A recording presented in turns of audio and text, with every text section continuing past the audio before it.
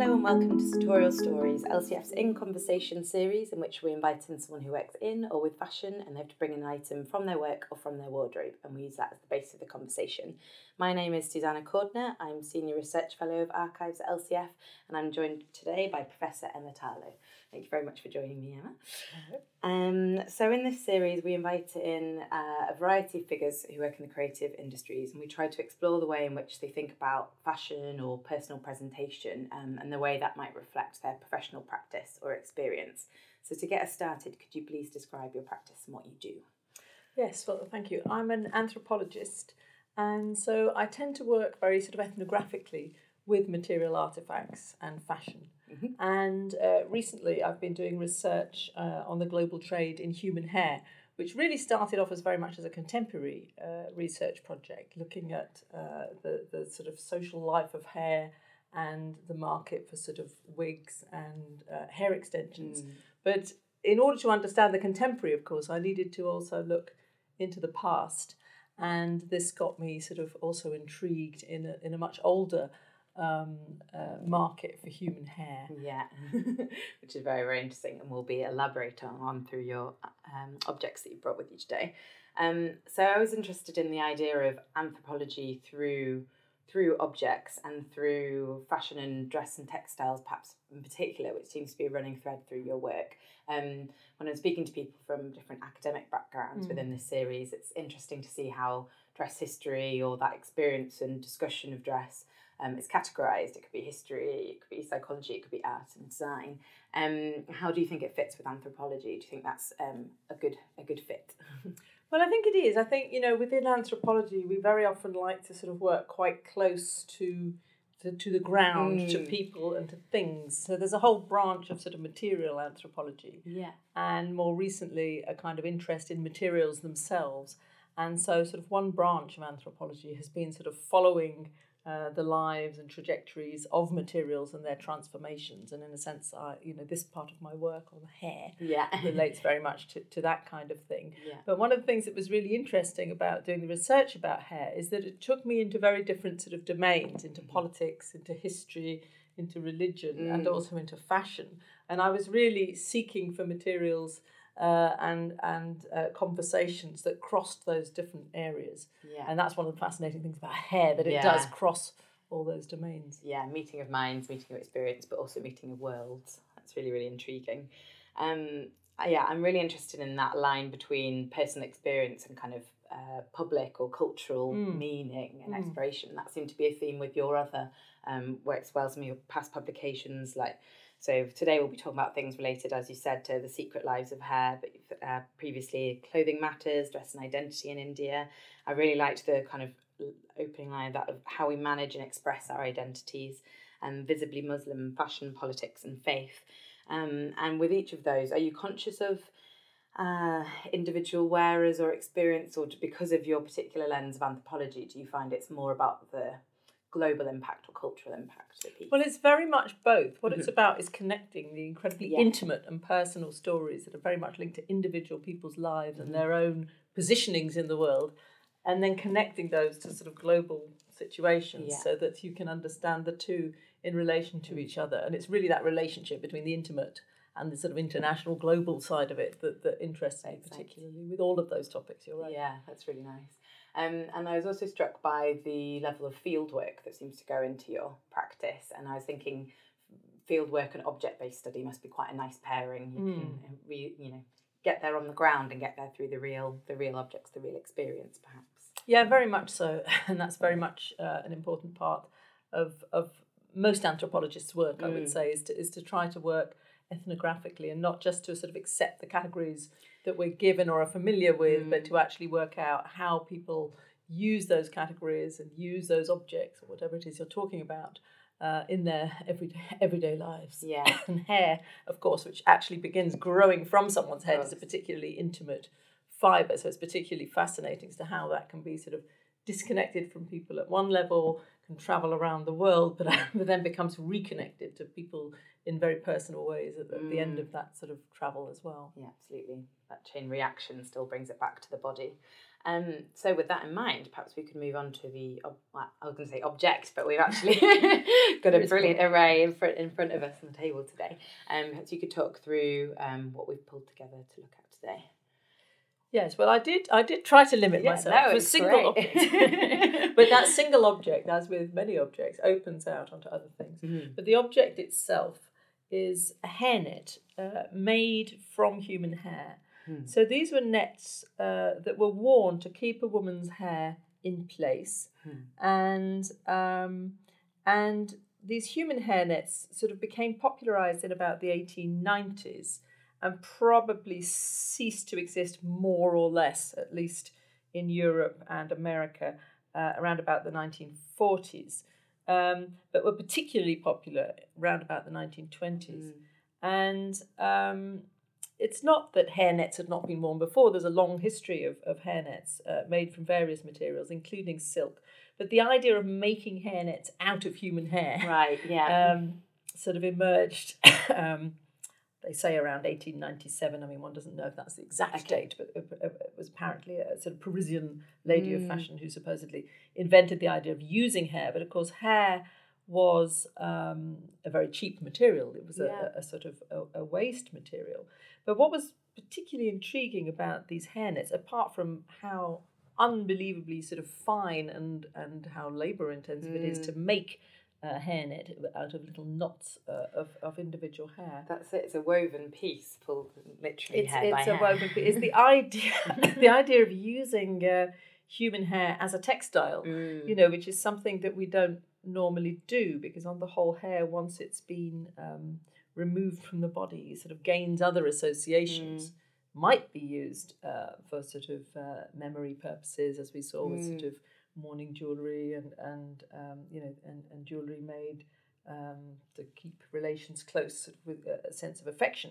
But very often hair, once it's removed from the head, is viewed with a certain amount of disgust as a sort of a waste product of the body. So the idea of keeping it, gathering it up, and then using it as a fibre for wearing is rather intriguing. Absolutely, and discarding it from that original connection, but then utilising it again. And also, as you say, the intimacy. Because I was thinking about it, and any other use of hair that I think of, as you say, it's about kind of affection by association rather than with this, you're so here the intimacy is removed completely, exactly. And it's sort of treated as a mere fibre. But on the other hand, there's always this sort of sense that the sort of ghost of its human associations might reappear. Yeah. So from time to time you find anxieties, that somebody's contracted anthrax or they contracted plague, and oh my God, it must be from the hairnet. Yeah. And then they trace the origins of the hair and find it's from foreign places, China. And so it's got a very intriguing history. And the other thing that's very intriguing as an object is that it's really advertised. Its selling point is its invisibility, which is very surprising for an item of fashion in some ways, because they're sold and advertised very much as invisible human hairnets, with the idea that the hair blends in with your own hair and therefore can't be seen. And but in fact, one of the things that intrigued me in researching it was that this invisibility, on the one hand, linked to the materiality of the object itself. It's invisible when worn, more or less, but also the layers of invisible labour that were behind the making of these objects. Yeah, absolutely. So the purpose is for it to blend in and support the lifestyle and the style of the wearer, and through doing so, you have to ignore what's gone behind, but also literally the look of the hair. You can't be reminded that it's someone else. It has to just blend in completely. That's so interesting, and I think we'll explore those layers in a minute. I was also just intrigued by the date you gave it for one of the earliest ones. Well, 1897. I would have imagined it would be older than that. I'd have thought of it as such a pre-existing and, as you say, largely waste product material, that it would be something that had been originally used and then evolved past. I wonder why it took so long in a way. Yeah, but there were all sorts of sort of postiche, various sort of hair pieces that were in fashion. But the idea of actually making the nets, and maybe it's part, the level of work required for making them is fairly insane almost.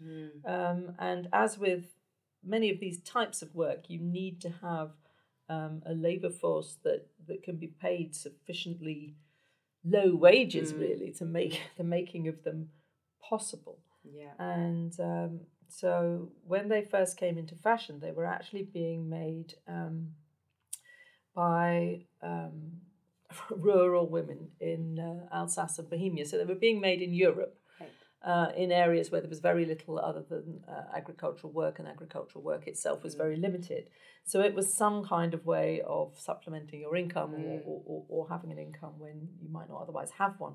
So women and children were the main makers of these hairnets.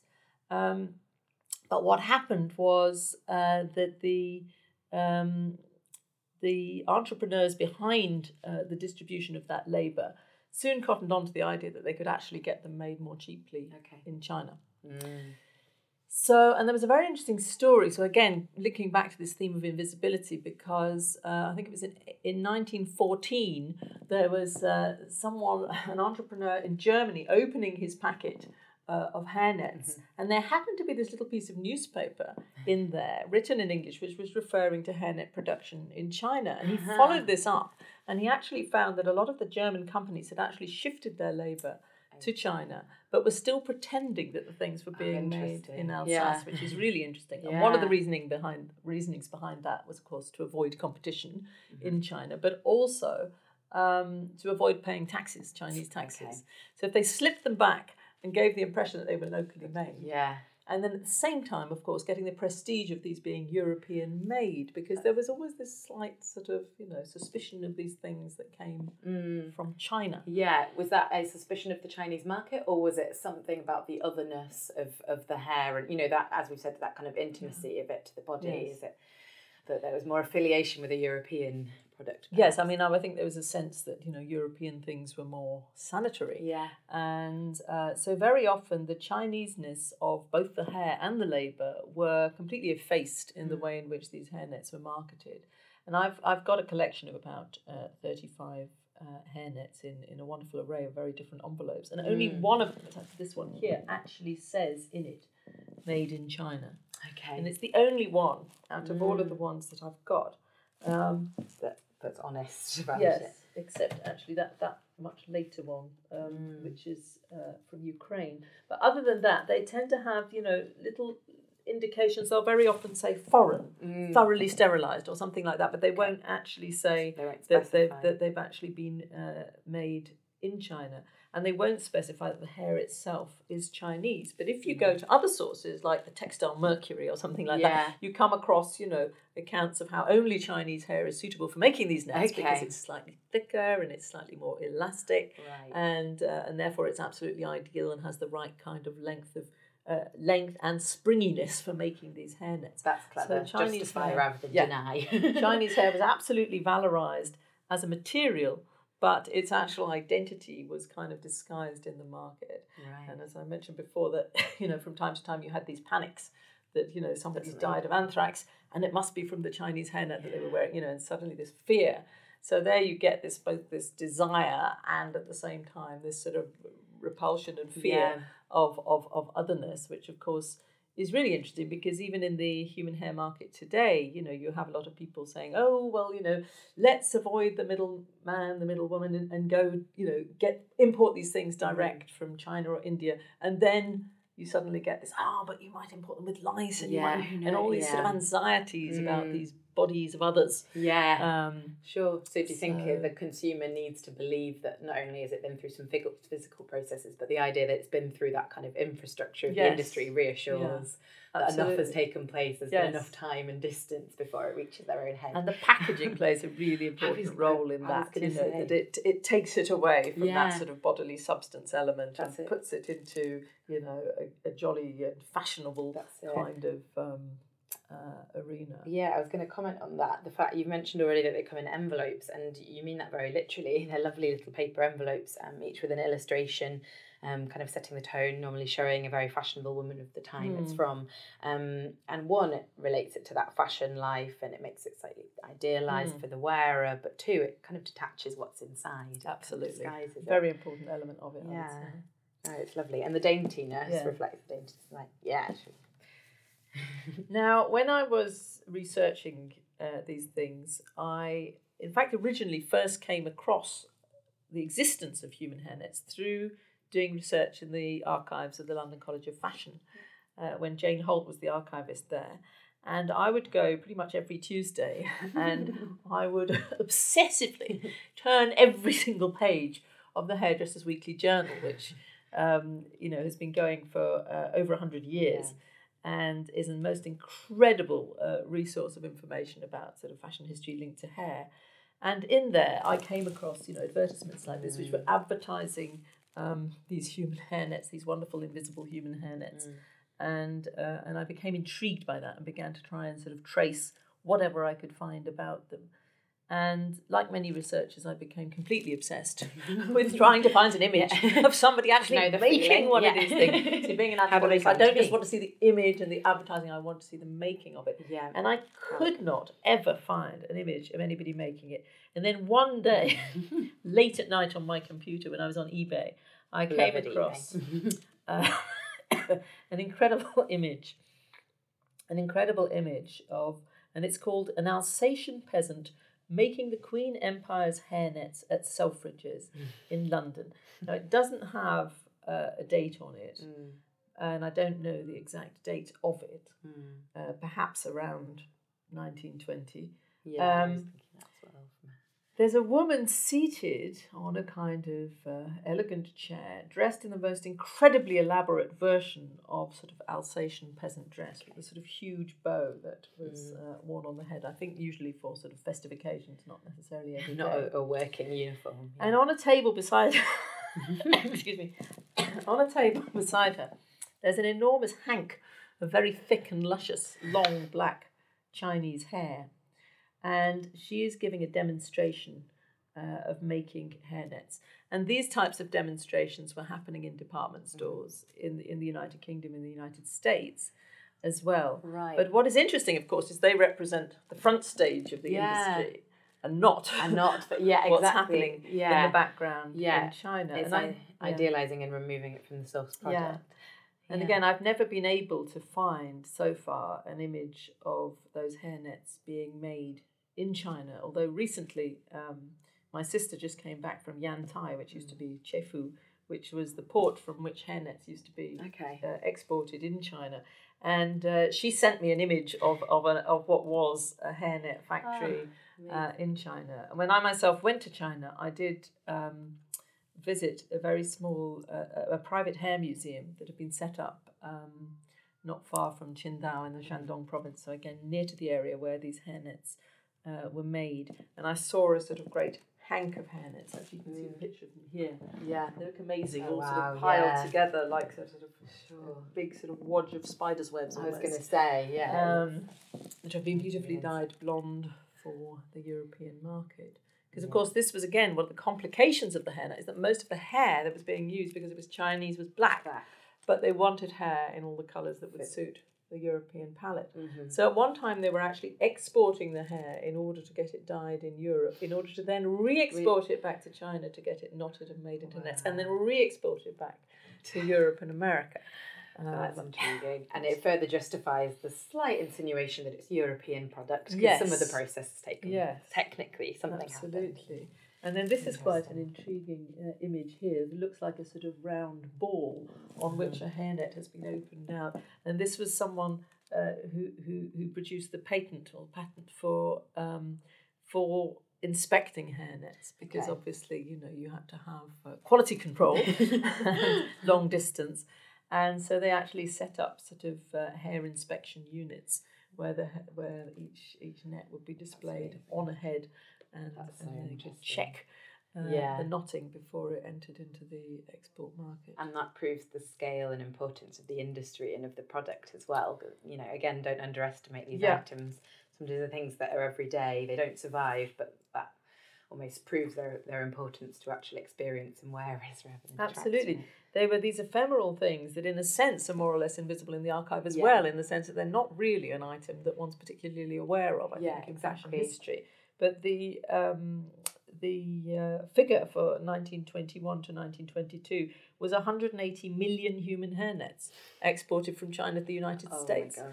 So we're talking about quite a large scale of production. This was not a peripheral thing. Absolutely not. It's ginormous. And also I imagine it's not, it's context specific and it's for a European market, but it's not class specific. I imagine this is something that the lady of the house and the maid of the house is going to need as a product on the market. Or do you see with the hairnets distinctions in terms of who the projected buyer is?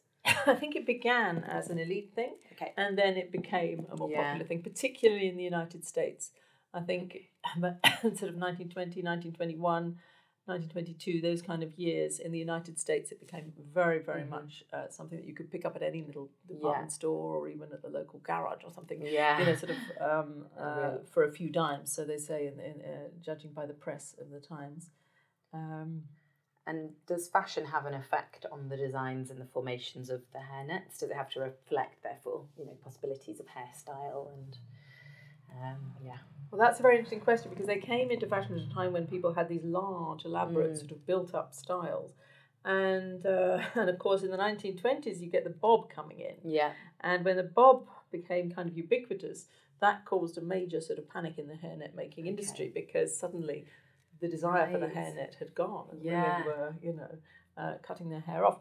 But what happened was they then developed special special hairnets designed specifically for bobs. And this is when they started introducing the two hairs at a time. So rather than being individually tied threads, they were 2 by 2, still very fine. But 2 by 2, the hairnets were being tied together, and it gave it and a slightly more sort of round cap-shaped kind of net was introduced. And it was really, some of the advertising is really fascinating to look at, because you see these sort of advertisements which are very much sort of saying, women, go out into the world, you can drive around and motor about in your car, you can play tennis in a special, hairnet, etc. So this idea of freedom, and at the same time with this kind of invisible containment that's there with that net. And I think it's quite an interesting kind of statement on what terms you allowed your freedom. Absolutely. Physical liberty, but paired with restraint. But always carefully restrained. I was going to say, by that hairnet. That's intriguing. And that you compare that with something like, a golfing corset or a riding corset or something. It's like, absolutely, feel free to go into these new avenues and activities for you. But one, we'll turn it into a commodity and find a way to spin it. But two, you still have to look like the ideal fashionable woman of the time. How interesting. And then, of course, the net as seductive device is also very much used in the advertisements. So it's kind of, you can trap your man. Trap him by your net and through your net. Right. And there was some nice article in the New York Times in the 1920s sort of saying, men, beware of these women. They've all got this hair. You think that's a natural glint in their hair, but it's actually a hairnet. Okay, so that's another reason why it's got to be invisible. So it's got, you've got the invisible arts, the invisible seductive arts that women have for trapping the trickery that the lengths will go to, literally. That is so intriguing. And you mentioned there the kind of impact on the Chinese market, or the kind of fear or feeling of fashions changing. So that's an interesting one, where the European market will be excited by change and will adapt to it, but actually it's having this huge impact on another space and time. Yes, absolutely. And you see that again. What was very interesting for me was sort of looking at what was happening with the hairnet and looking at what's happening now, because China is the biggest producer of hair extensions and wigs made from human hair for the global market. Right. But again, they have enormous difficulty in keeping up with fashion demands, which are so fickle and change so quickly. It might be linked to some pop star singing this and appearing in a video there, and suddenly they're expected to be able to produce that and something else becomes redundant. So one of the biggest difficulties they have is to try to keep in tune with those changes. Yeah, I hadn't really thought of that, the effects of fast fashion on something as it's kind of hidden large but very scale exactly, and terribly labour intensive. So yeah. The other aspect that's really interesting about these hairnets really is how the hair was collected in the first place. And really there were two main means by which hair came into the market for making hairnets. And one was that in China, as part of the sort of the Qing dynasty, the Manchu elite had imposed a particular hairstyle on men, whereby they were supposed to shave the sort of front of their head and keep a long plait in the back, and particularly the shaving at the front was compulsory, and the long plait in the back was part of the style. And this was a style that you had to have, in fact, on penalty of death. Wow. And what happened? So men kept long hair, and they would go to the barbers, or itinerant barbers would sort of travel around, and you would go to the barber who would sort of unwind your plait and clean your hair and replat it up. And the barber had the right to collect the long hairs that fell out during that process. Wow. So a lot of the hair that was coming into the market for these hairnets was actually combings. It's fallen hair that has dropped out of men's hair. So again, crossing these gender lines in quite interesting ways that people would probably be quite horrified. I was going to say, your young lady in Surrey at the time was going to get quite a shock. So there was this extraordinary market in fallen hair. And this market is still very much alive today for the hair extension market. So I was able to look at, when travelling in India and China and Myanmar, I was able to trace how that market operates today and visit workshops where people are untangling comb waste in order for it to be refashioned and up-fashioned into, upcycled, if you like, into hair extensions and wigs. Which, of course, within hair has its parallel with what was happening with the hairnets and this trade in long strands of Chinese hair that were sort of, crossing the Atlantic.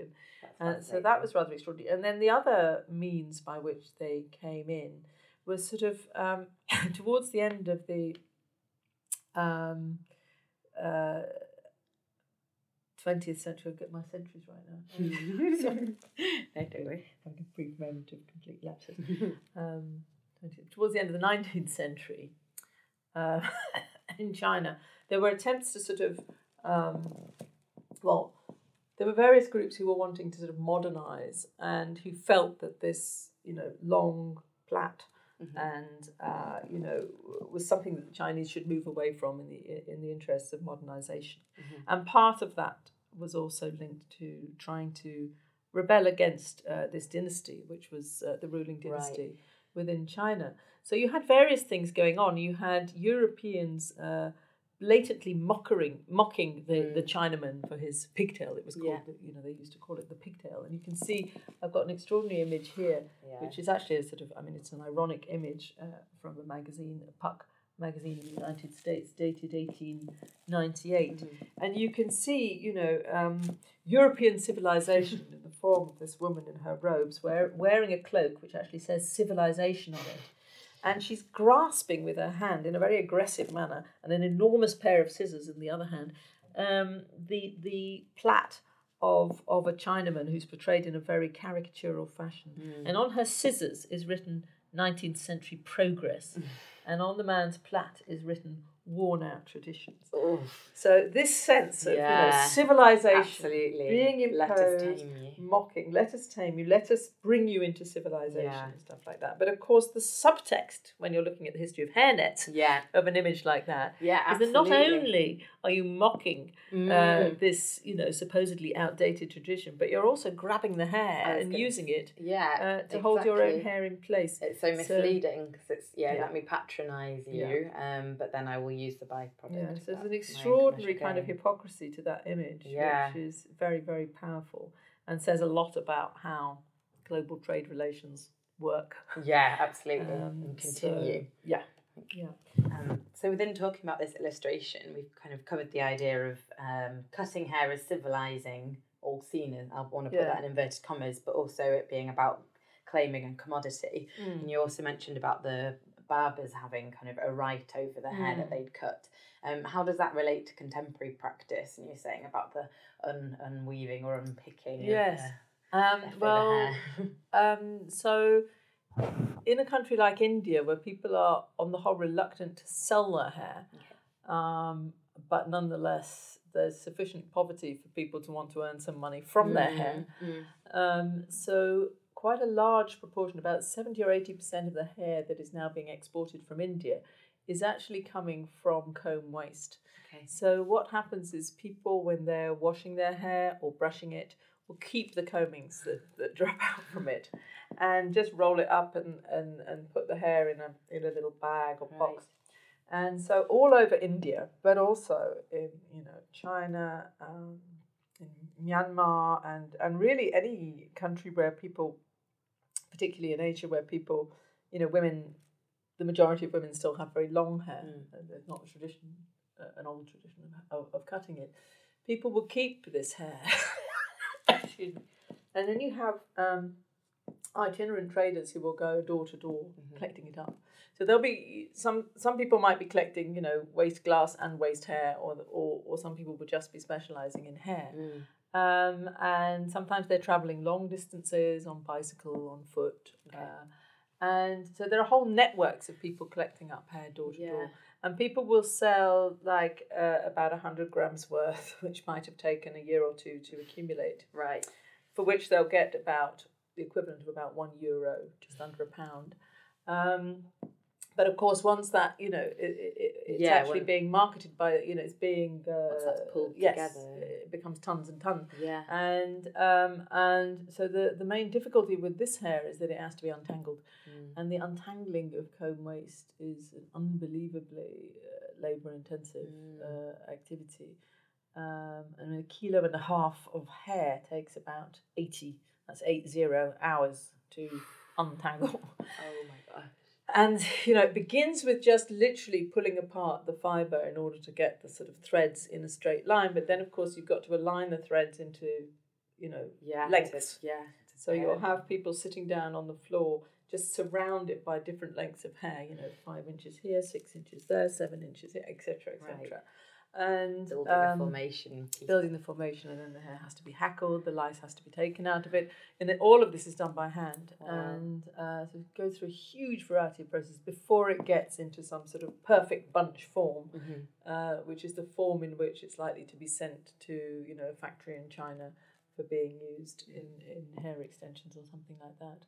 So there's this whole kind of labour force, really, generally located in the poorest regions of countries, low-income places, where predominantly women and sometimes children are involved in doing that work. And so what seems like a almost impossibly archaic sort of Dickensian thing, when you read about it, of course, is something that's still going on very much today. Yeah. So this is one of the ways in which it's quite interesting as an anthropologist to work with history, or a historian to work with anthropology, that the processes you see in the present illuminate things from the past and vice versa. Definitely, and question how much progress has actually been made, or if we just distance ourselves all the more now. That's so intriguing. I've definitely had, I can remember as a teenager, a friend buying some hair extensions in Leeds market, and everyone kind of teasing her that, think of the head that they've come from, and how sort of, it just seemed like such a privileged thing to be doing, but I've never really thought about the number of hands involved as well, and that almost terrifies me more, the level of work that's gone into something that actually doesn't end up being expensive enough, basically, for that level of work. Absolutely. And expertise and time to have gone into it. Absolutely. And it's amazing actually how many people don't think about it at all. Yeah, of course. It becomes completely removed from the bodies and certainly the labour that's gone into them. Yeah. And I suppose the industry today would probably see that as a success, in that they've successfully distanced it enough from that work, whereas there is something, that work is not acknowledged, but at least with the envelopes for the hair nets, the fact that base product is human is kind of admitted, and if not, almost celebrated.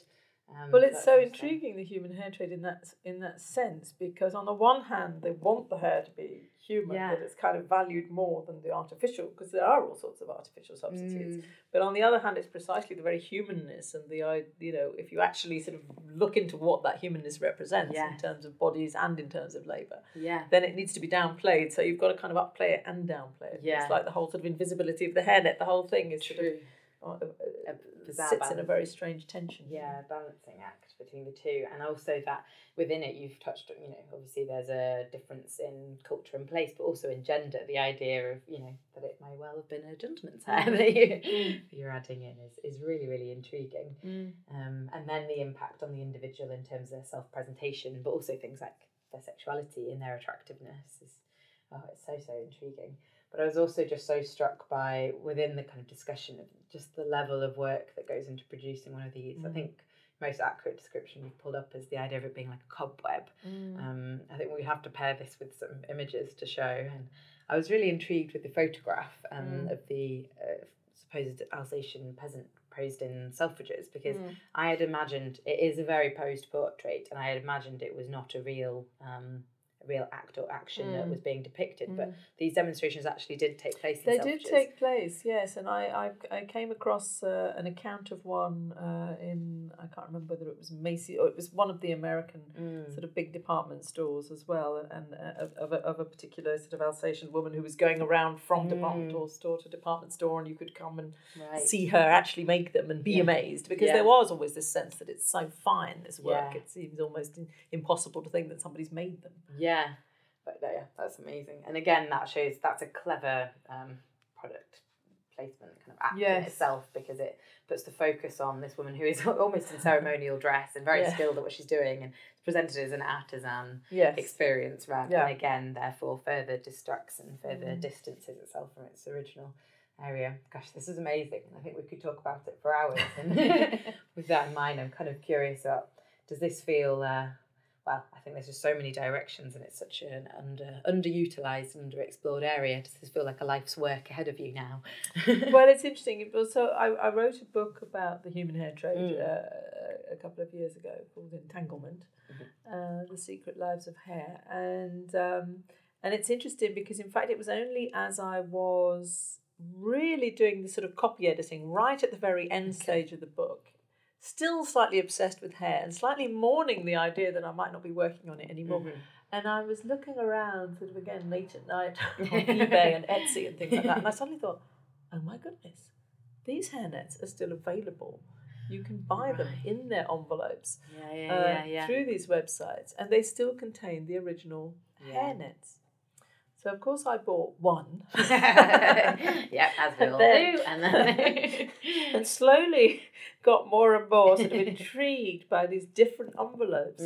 Might one find some tiny little clip of some other piece of information? Yeah. Sometimes, I mean, there's one which has a picture of a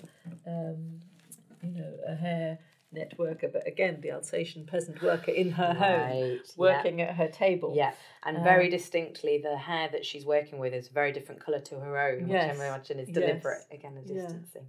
That's great. So traditional dress, and so she's neatly working in nice light conditions by the window. Yeah, that's so interesting. But I haven't, on the whole, I've looked all over the place. There's so many pictures of sort of lace makers and fishing net makers. With all these different crafts, but you can never quite get to the images of the hairnet makers. I did find one image in a Chinese prison in the 1950s, which seems to imply that hairnet making did go on to some extent in China, even after it sort of lapsed here with the advent of nylon. And I did buy one hairnet that I got from a Ukrainian dealer on Etsy. But that's a really interesting envelope, because all the other envelopes are incredibly glamorous and, very fashionable. And here, this is just a completely plain envelope. It just says, real human hairnet, handmade. Keep your hair tidy with this invisible real human hairnet, made in the People's Republic of China. Yeah. So completely blank, absolutely does what it says on the tin. Artifice, nothing on the back whatsoever. But which is intriguing, because the dealer who was trading this was in Ukraine, and so perhaps there was a kind of sort of network of sort of communist trade, if you like. Yeah, and therefore presenting it as a purely practical item rather than an item to assist adornment. In that context. Oh, that's so interesting. But yes, I think with it, I've spoken on a previous interview about the idea of little ghosts and things that survive by accident, and I think there's something in the researcher or the curator today where we've got to swoop it all up and try and keep it, because something like this will just be lost otherwise as a story. And there's something rather extraordinary about how this labour is sort of trapped in these envelopes, that it's survived, in many cases over 100 years,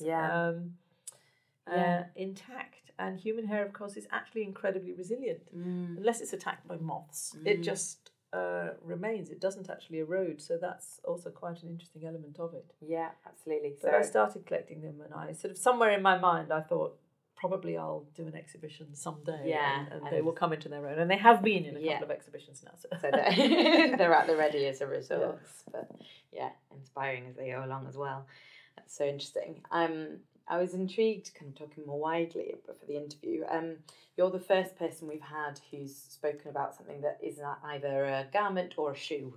Right. You know, everyone else has kind of stuck Yeah. it quite neatly, and I was interested whether you were. You know, we've just spoken about things that might be lost otherwise. Do you find yourself drawn to the items both of everyday life and, as you said, reading a culture, but also the underestimated and maybe the things that don't tend to be utilised in research because we're used to them already? Yes, I mean, I've tended always to be more interested in the everyday Yeah. than in the kind of iconic fashion thing. Mm-hmm. So all the work that I've done with dress, because I wrote a book about called Visibly Muslim: Fashion, Politics and Faith, and before that a book linked to Indian dress. It was always very much more about the everyday and how people work out everyday things through their dress rather than sort of iconic names in fashion history. Yeah. So I leave that to fashion history. Yeah, I'm sure. Something. And it's these, yes, more hidden histories, but ones which perhaps affect many more people that I'm always particularly intrigued by. Perhaps that's a particular strength for being an anthropologist, and also, you know, picking subjects for their contemporary context and then working into the history. Is that you know, sometimes as a fashion historian or curator, you're stuck with the frustration of only being able to study what survives, where if you enter a subject from its contemporary kind of iteration, then maybe that gives you find little keyholes into a subject. Well, I think you're right. You find interesting keyholes, and also if you don't confine yourself to a particular domain, you know, if you don't just look at the fashion kind of things, but you're also looking at what's happening in Chinese politics at the time, or what's happening in, you know, various religious movements and things. Quite often you'll find connections that wouldn't normally find a meeting point, and that's really interesting to do. I mean, the problem, perhaps, with this type of research is that it, like the hairnet itself, is incredibly labour intensive. If you've got to follow up all these strands, and of course, as you point out, when you're working with history, you find what you find, but you're always aware that there's a whole layer that you can't quite get to, that you want to get to. So at what point do you ever stop? But I think that's true with most types of research, really. Yeah. It's difficult to stop once you start. Definitely, and it's partly the thrill of the chase, I yes, think, as well. There is an element of that, for sure. And, you know, particularly with archival work, which in some ways can be very monotonous and very repetitive, and then you get these little moments where suddenly something triggers something off and a whole sort of area can open up in its own, and finding an image of an advertisement for a human hen, it was very much like that for me, because it opened up a whole kind of domain. And before I sort of looked into the history of the human hairnet, I wasn't really even aware of that there'd been a trade in hair between China and England, the United States for well over a century, and I thought of it as a contemporary element of contemporary globalization. So it's also very good for relativizing one's sense of the present by looking at the past in that sense. Yeah, that's really, really striking. I'm intrigued to know what's the reception been of your research, either in, you know, as of, how to word this, if that is an ongoing but still rather hidden part of the industry. Have you had any resistance from people about you telling this story? It's been very interesting, because the reception of my work has been perhaps different from what I expected, in the sense that there are some areas of it, you know, everybody's intrigued by the story of combings and those kind of things. So that tends to be what people will cover in newspaper or radio coverage or whatever. But as far as other reactions, I mean, my book is going to be translated. It is being translated at the moment into Chinese and Korean. So that might be interesting. Definitely. And certainly I tried in writing the book to try and give a sense of, you know, what this hair trade looks like from different spaces and from the perspective of different actors. So it wasn't written as a kind of, a condemnation, view from some sort of grand Western point whereby you sort of look down at the rest of the world and point and wag your finger in disgust. I mean, it was very much looking at, you know, what are the different types of labour involved in this? What are the different techniques of survival? What are these complicated histories of entanglement whereby Western fashion is boosted all the time by these products and this labour? So actually we're all connected into one big story here. Exactly. And there is no moral vantage point from which you can, stand back with surety and point your finger kind of thing. So. No, I think you've spoken really eloquently about one industry bolstering another and kind of interconnections within that. And you've absolutely spoken with respect for the level of skill and work involved in producing these pieces. So that's fascinating. But it sounds like, an ongoing conversation. So I look forward to hearing what happens next. As a bit of a tangent, and perhaps to kind of bring us to a close, I'd be interested to know a little about your own almost personal perspective, because you've spoken really well about using dress or items associated with the body to kind of talk about different networks of production and trade and industry and also kind of a cultural experience. But there is also the element that relates to the individual. And I was wondering, do you find that your work ever has an impact on how you think about clothes and how you get dressed or how you experience fashion yourself? It does, in the sense that there's different aspects to that. I mean, one aspect to it is whatever context that I'm doing research in, I'm aware of how I'm likely to be perceived, and that will affect the sort of clothing that I'm wearing. So if I'm doing research amongst, in Orthodox Jewish wig parlours, I'm not going to walk in tight trousers or something. So in that sense, and certainly when I was working on Islamic fashion, sometimes I would be dressed much more conservatively than the people I was interviewing, because I felt it was always important to have a kind of respectful appearance, and better be too respectful than the opposite. In relation to hair, one of the things that was quite interesting, I wanted to sort of gain a sense of what it is to collect your own hair and how much hair that actually generates. So ever since putting in the research proposal, and when you put in a research proposal, you never know if you're going to get it. There's always an element of chance. So I thought hair's been used, in witchcraft and, in all sorts, sort of. I thought, let me collect my hair, almost in a sort of totemistic kind of way, to try to, sort of apply like your own. I want this. I want this grant. I'm collecting my hair for it. And practice what you preach. Yes, and when I did get a grant from the Leverhulme Trust, I thought, well, there we go. Let me carry on collecting my hair. So I've been collecting my hair now for over 5 years, actually, all the hair that falls out of my comb and stuff like that. And I have the most enormous, huge, cushiony wadge of it. Okay, that's so interesting. To really be able to visualise what that actually, because in my head, when you're to actually get a sense of what that represents. I'll show you later. Yeah, okay, good, thanks. It generally disgusts people quite well. I'm intrigued. But it's quite interesting because it sort of balls up without you really rolling it into balls. It actually does sort of ball up on its own. So it looks like sort of clumps that if you saw it from far, if it was hard, it would be cold, but it looks slightly like sheep's droppings or something. I mean, it looks quite revolting actually, but these kind of tangled balls, but it is incredibly striking. What a huge mass it creates in that. So that's given me a sense of what that represents, and I started collecting hair from my cats. When I brushed them, instead of throwing it away, I'd collect that as well. I was intrigued by the different textures of human and animal hair, and why we feel differently about different types of hair. And how come we can wear sheep's wool with such impunity, but the idea of wearing cat hair is somehow So I sort of made made felted hairballs out of my cat's hair, and made a necklace out of my cat's hair and my sister's dog's hair, and they were all, we used them in an exhibition when we were looking at the relationship between sort of human and animal hair, and really intriguingly, according to EU legislation, you're not allowed to make any commercial use of cat or dog hair, but human hair is fine.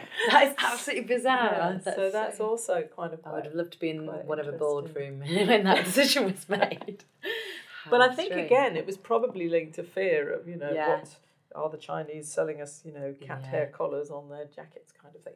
This kind of logic. Yeah. But actually, the human hair, interestingly, has been exempt. When Trump recently was introducing, raised taxation on all sorts of goods coming into the United States, but human hair was exempt from that because, of course, they're relying on China for this human hair. So you Yeah. see all the time this kind of wavering off of what advantage, disadvantage, Yeah. disgust, desire, in balance all the time and all these things.